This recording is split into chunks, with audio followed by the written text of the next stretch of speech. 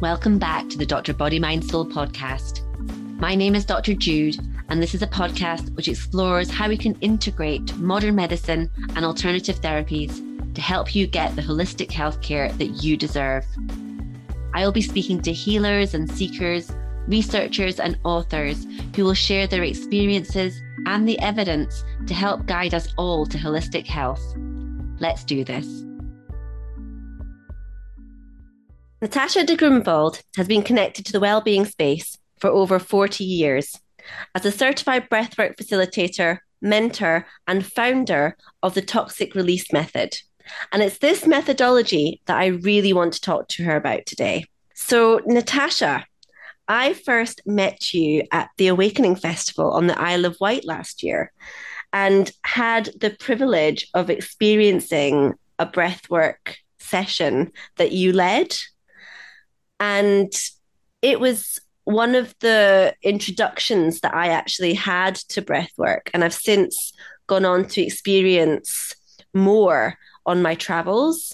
But it's such a powerful practice and you lead it so beautifully. Can you tell me a little bit about how you discovered breathwork and also how you use it and incorporate it into this toxic release method that you've founded?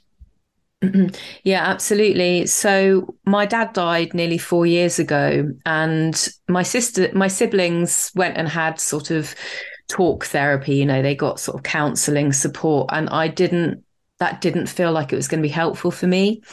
And I found myself somehow or other just discovering an online breathwork event. So I had a breathe, and in that breath work, I connected very strongly to the grief. And I actually was, because in real life, I'd been with my dad when he died, and I'd watched his dying breath, which I was really fascinated by. There was that sort of part of me that was like observing his dying breath, and another part of me that was feeling the experience of a parent dying. But I was able to separate the two. It was very fascinating. But in the breath work, I was back in that room with him, and his breath and my breath became one breath. And I realized that he gave me the breath because he gave me life, and that his blood runs through my blood. And as we breathe, we move blood, we move so much of the physiology. And so it became very fascinating to me. And that was the start of a kind of falling in love process that I now have. I'm so deeply in love with what the breath does for people. And, it's medicine that's just right there. I know the whole time. So it's very empowering, I think, for people, because you can change your physiology with the breath in an instant with one breath, That's also what I love about breathwork is the accessibility of it for everyone, and the profoundness that it can have on our physiology, on our psychology, on our emotions. Yeah. It's such a profound and yet so simple and accessible practice. It's something that I personally am falling in love with as well. Good. There's many different ways that you can breathe. And what I've really noticed and observed in clinic is how people do not breathe in a healthy, functional way. So for me, that's always really the safest place to start. People want to go and have like big psychedelic experiences through breath work, which is possible and is amazing. And I love that too. But actually, I believe that just retraining the body how to breathe really well has really long lasting health benefits. And I think that's a really important place for people to start. Can you actually talk me through what a good functional breath is? Because I think I've had the psychedelic experiences, which are amazing, but actually I've never had someone break it down as to explain how I should be breathing on a day-to-day basis. Sure. Yeah. So when we breathe in, our belly should extend. So we should have like a big belly as we move, as we breathe in. And our ribs, the rib cage, the kind of all the way around the rib cage should expand away from the spine, and the chest should lift. So there's this sort of huge movement of the body as we breathe in. And then as we breathe out, everything comes back to center. So the belly collapses, the ribs come back towards the spine, the chest relaxes. And what happens when usually what has happened is even from the first breath that we take, we are born into like a trauma, into a stress. Even being born is stressful. And often, babies get rubbed to kind of activate them, or they've had a difficult journey down through the birth canal, or they've been born through C-section. And all these things actually influence the way that we breathe our entire lives, because that first breath is often one of stress. And so that starts this whole process of us breathing in a dysfunctional way. And we've always done it and it works. We're here breathing. But actually, when we breathe in a really functional way, like I was just explaining to you, we get more breath into the body. We get a complete breath into the body.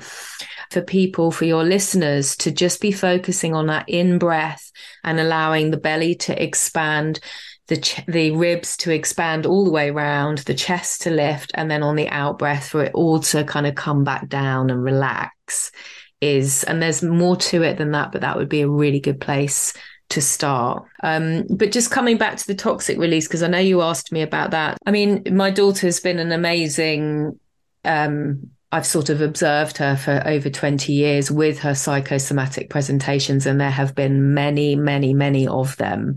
So that has been really interesting and also hard for me to kind of disconnect what I would be like with my clients to with my daughter. It's kind of a bit of a balance to have there, but it has helped me look at the body and the link with the psyche in a very helpful way, actually. And so it has helped me develop the toxic release method, which is all about really the integration of us as a whole. Like we cannot actually separate out the soul, the psyche, the emotions, our creative expression, the body, the voice. All of it is, we're so complex. And I really think now is the time for us to bring all of that together, which is what I've done really with the toxic release method. I've brought together some coaching and ways of working with people through talking and exploring what their thoughts are and their beliefs are and their patterns and the way they think habitually. And then looking at that with how that affects the body, how that affects their emotions, how much they're expressing their emotions, how connected they are to their own inner landscape, because I really believe that when we are not deeply rooted in ourself and aligned to ourself and resilient within ourselves, we are constantly bombarded by what is happening outside of us, and that causes disease. Yeah, so I'm very excited about this method. So talk me through what first of all, I'm really curious around um who this method is suitable for. Like, what Mhm. kind of pathologies do you tend to work with or that you want to work with? And also then talk me through what a session of toxic release might look like with you. Mm. So really, it's pretty much going to help for anyone, because the practitioner or the facilitator of the toxic release method will be able to work in quite a flexible way depending on what the needs of the client are.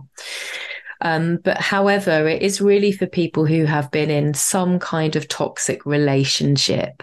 Now, I would say that most people can put their hands up and say they've been in a toxic relationship, whether that's through narcissistic abuse, bullying, verbal abuse, psychological abuse, sexual abuse, any of those. However, also through the way that we treat ourselves, because I think that we are often the most toxic relationship we're in is the one we have with ourselves. And so, that needs shifting really for us to really make headway with our health. We can't really ignore what comes up for us. And so a toxic release method facilitator will be able to facilitate someone going through a process.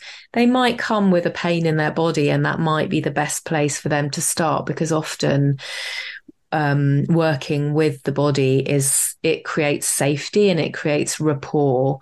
And then through that safety, you can then go into looking at like breath work and using that to bring up some of the things that have been held in the body that maybe aren't coming up through touch. And then we can integrate that with some coaching and some exploration, some inner child work, looking at all of those kind of thought cycles that people get stuck in that are really accumulating and becoming a physical issue. So I kind of see it as very fluid. So Yeah. you may be working with people who are expressing a physical pain, and then through working with touch or breath, you are able to work through the emotions, the thoughts that are underlying the pain. Exactly. Yeah, Mm. absolutely. Because I believe that the physical body is really the end result of everything else. So I think things start with beliefs and thoughts, and then they become a feeling, and that feeling can end up becoming a physical representation if we're not allowing it to sort of move through. But I also look at the body through the elements, because I have taught Thai massage and Thai medicine for many, many years. And they look at the body, one of the ways they look at the anatomy and physiology is through the elements. And so that is also very fascinating, that we have wind element, which is very fast moving, and then slightly slower is fire. Wind element is very much to do with thoughts and pain. Fire is very much to do with ripening and transformation. And then it comes down to the anatomy of the body, which is water and earth. And actually, when we look at the body and the whole of ourselves through that lens, it's very fascinating as well. So I find that helpful. Yeah, that sounds very reminiscent to the way the Ayurvedic system Yeah, proceeds and looks at the body through the doshas. elements. Yeah, through the elements Mm, and the doshas and the relationship between all mm, of those. Um, yeah, it's interesting what you're saying around the thoughts being ether. I mean, I guess I'm starting to really see through all my conversations that I'm having on this podcast that a lot of so-called alternative therapies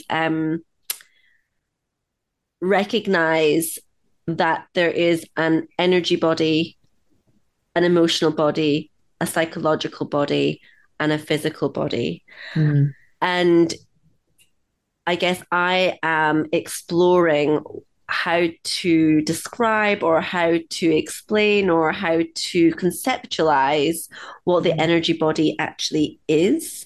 mm, I think that it's has something to do with the communication between the mind and the body. It's all it's the communication between the nervous system and the immune system. All these communications going on, the flow of that information I think is what the energy body actually represents. If we had to mm, sort of look at it like that, we've got our emotional state mm, then impacts the thoughts that we have that then form our beliefs.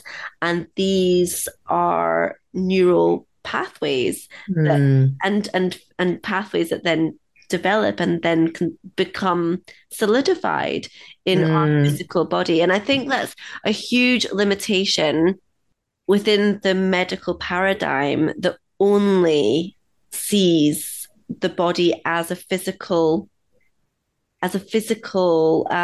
structure. Mm. And I think that's a missing link that seems to Yeah. be at the moment, Yeah. which I think um, then limits the Mm. depth of healing that Mm. is possible within that Mm. paradigm. Yeah, there's so much there in what you've said, and I'm so happy that you're attempting to bridge that gap. And also, it's so complex, isn't it, when we start actually seeing everything as a whole? And I guess this leads me on to talking to you about the somatization experience, because I know that in your work, through your experience, you have, I guess, noticed different emotions being stored in different parts of the body. Mm. And I find this so fascinating. Mm. I know there's been quite a lot of work done through people, the most famous being Louise Hay or Caroline Mace, sort of Mm. trying to draw a map or the anatomy of our energy or Mm. emotional bodies, as in Mm. different emotions being stored in different organs or joints or limbs or and this really, really fascinates me. So can you Mm. tell me about your experience of that, but also where big emotions are held within the body from your experience? Mm. Yeah, I mean, I have a few potentially polarizing opinions about this. um, because on the one hand, I do believe that there are areas of the body that we hold specific emotions or patterns or whatever they might be. So, for example, I think most people will have heard the idea that your lungs hold grief. Mm. And I do believe that to be true. And yet I think the lungs can also hold other emotions. So I don't think we can be really prescriptive, because I think there's so much that makes up our uniqueness through our lived experience or even our ancestral lineage, that it's very hard to just say, you and me both experience grief in our lungs. Because for all I know, I could have grief in my uterus. I could have grief in my throat. I could have, who knows? I will know if I get to ask myself the right questions and be open to what my innate wisdom and my innate experience of life. I believe that we do actually have the answers within us. However, I do like the maps and I do find them helpful. So, and I do see that we also do have those patterns often repeated between all of us. So, for example, I believe that the knees are your seats of understanding. So the knees often show up as a problem for people when there is something they're not understanding in their life. And so I don't know what Louise Hay says about the knees. She might say something like unable to take a step forwards or something, although maybe that's the feet.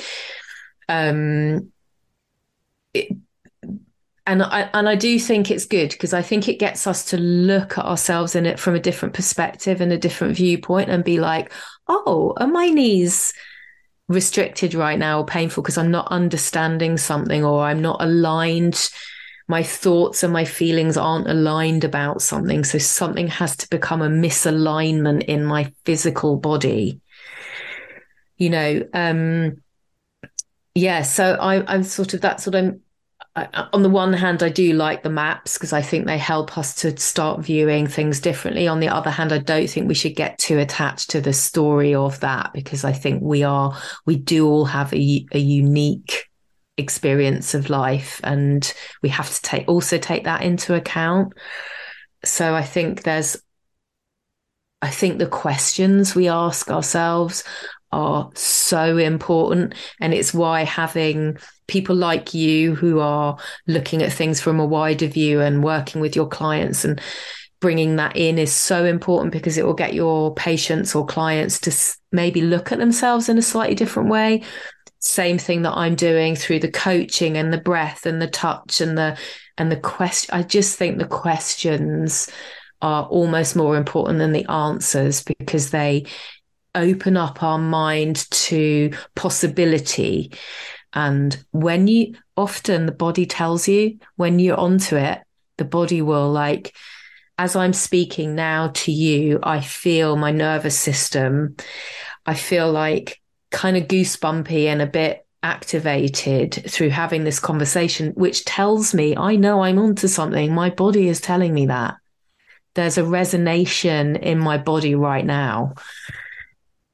So that's how we can use the body in a perfect way. It's like, what's the body saying to us, and why? I think this is so important. I mean, as a doctor, we are told in medical school the diagnosis is all in the history. It's all in the story. It's all there. If you ask the right questions, you will get the right diagnosis. But in A&E right now, with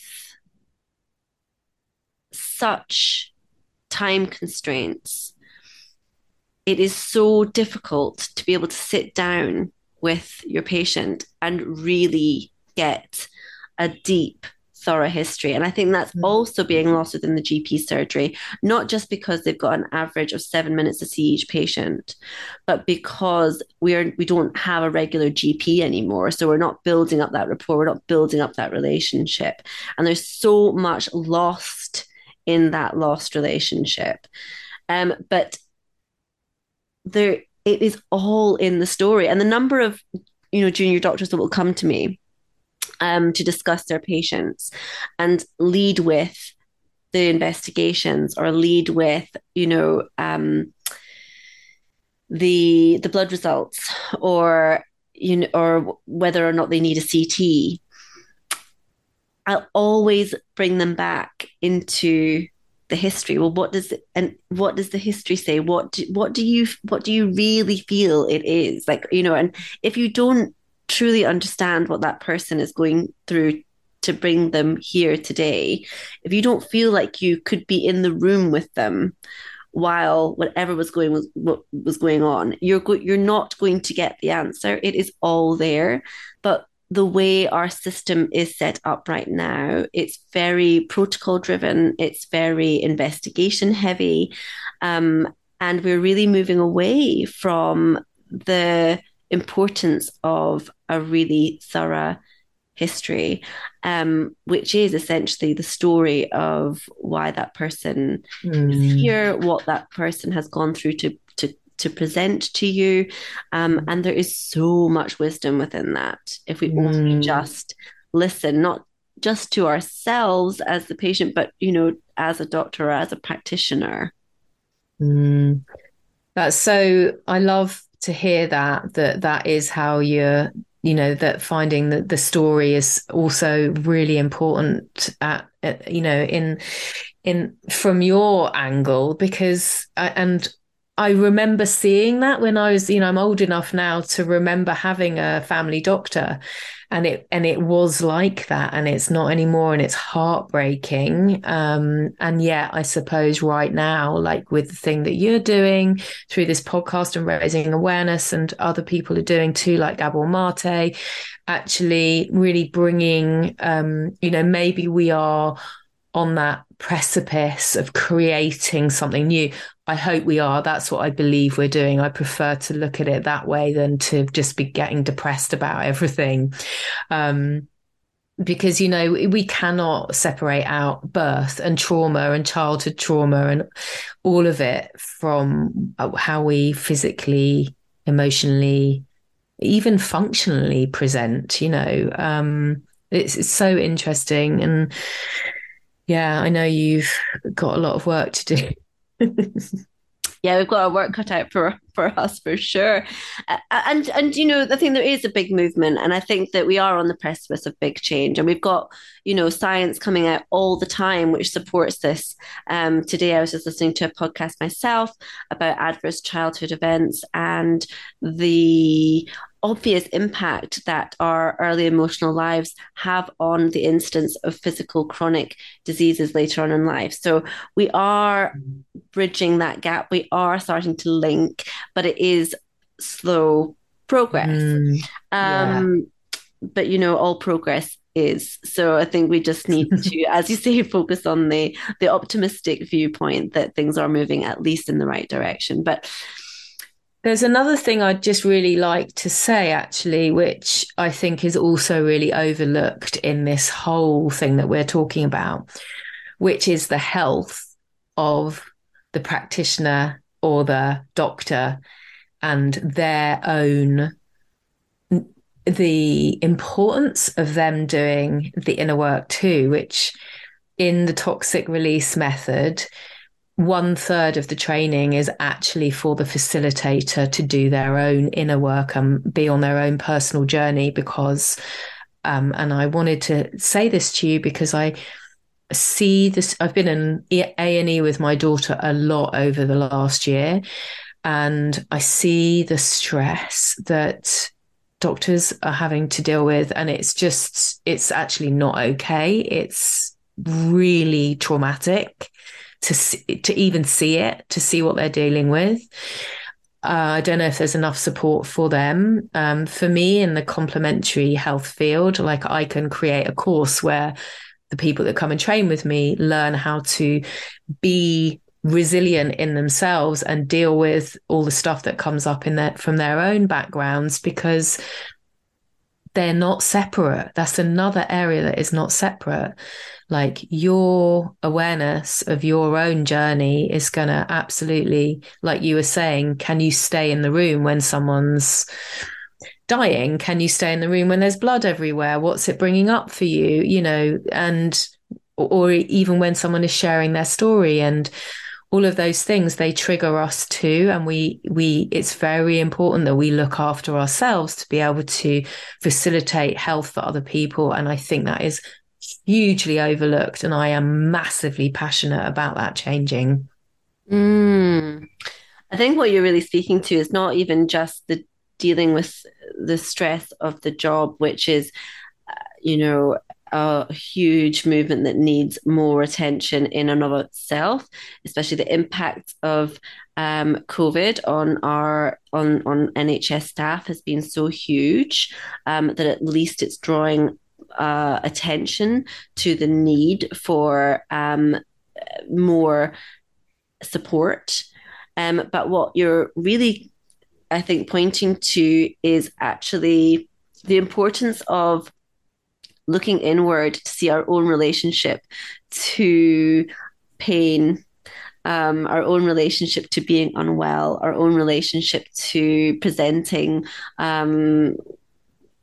with with any sort of symptom that then we're faced with. Because I've noticed I'm being triggered and I have to sort of sit with, oh, this is bringing up something for me. Because if I'm not aware of it, I will react to it and almost like project onto the patient something that I am uncomfortable with feeling myself. A psychotherapist is trained in order to notice their own inner landscape while in relationship with the person that they are dealing with. We are not. That is not something that is done at all with doctors. I think that Mm, is a missing mm, trick, actually. I think that's really important because, yeah. especially doctors being the type of people that they are, so overachievers, um, particularly overachievers who are. I think there's something really to that sort of personality that doesn't tolerate um, illness or Mm, well, you know, in themselves, but certainly doesn't tolerate it necessarily in there for others because they have often ignored their own inner journey in the pursuit exactly. in the pursuit Yeah. of the ambition that it takes to get to become a doctor. So I think Mm, that there is a really interesting kind of relationship that doctors mm, hold to their own health and how that affects the mm. dynamic in the room with our patients. Totally. And I think that's a really important piece that I think does Yeah. require attention.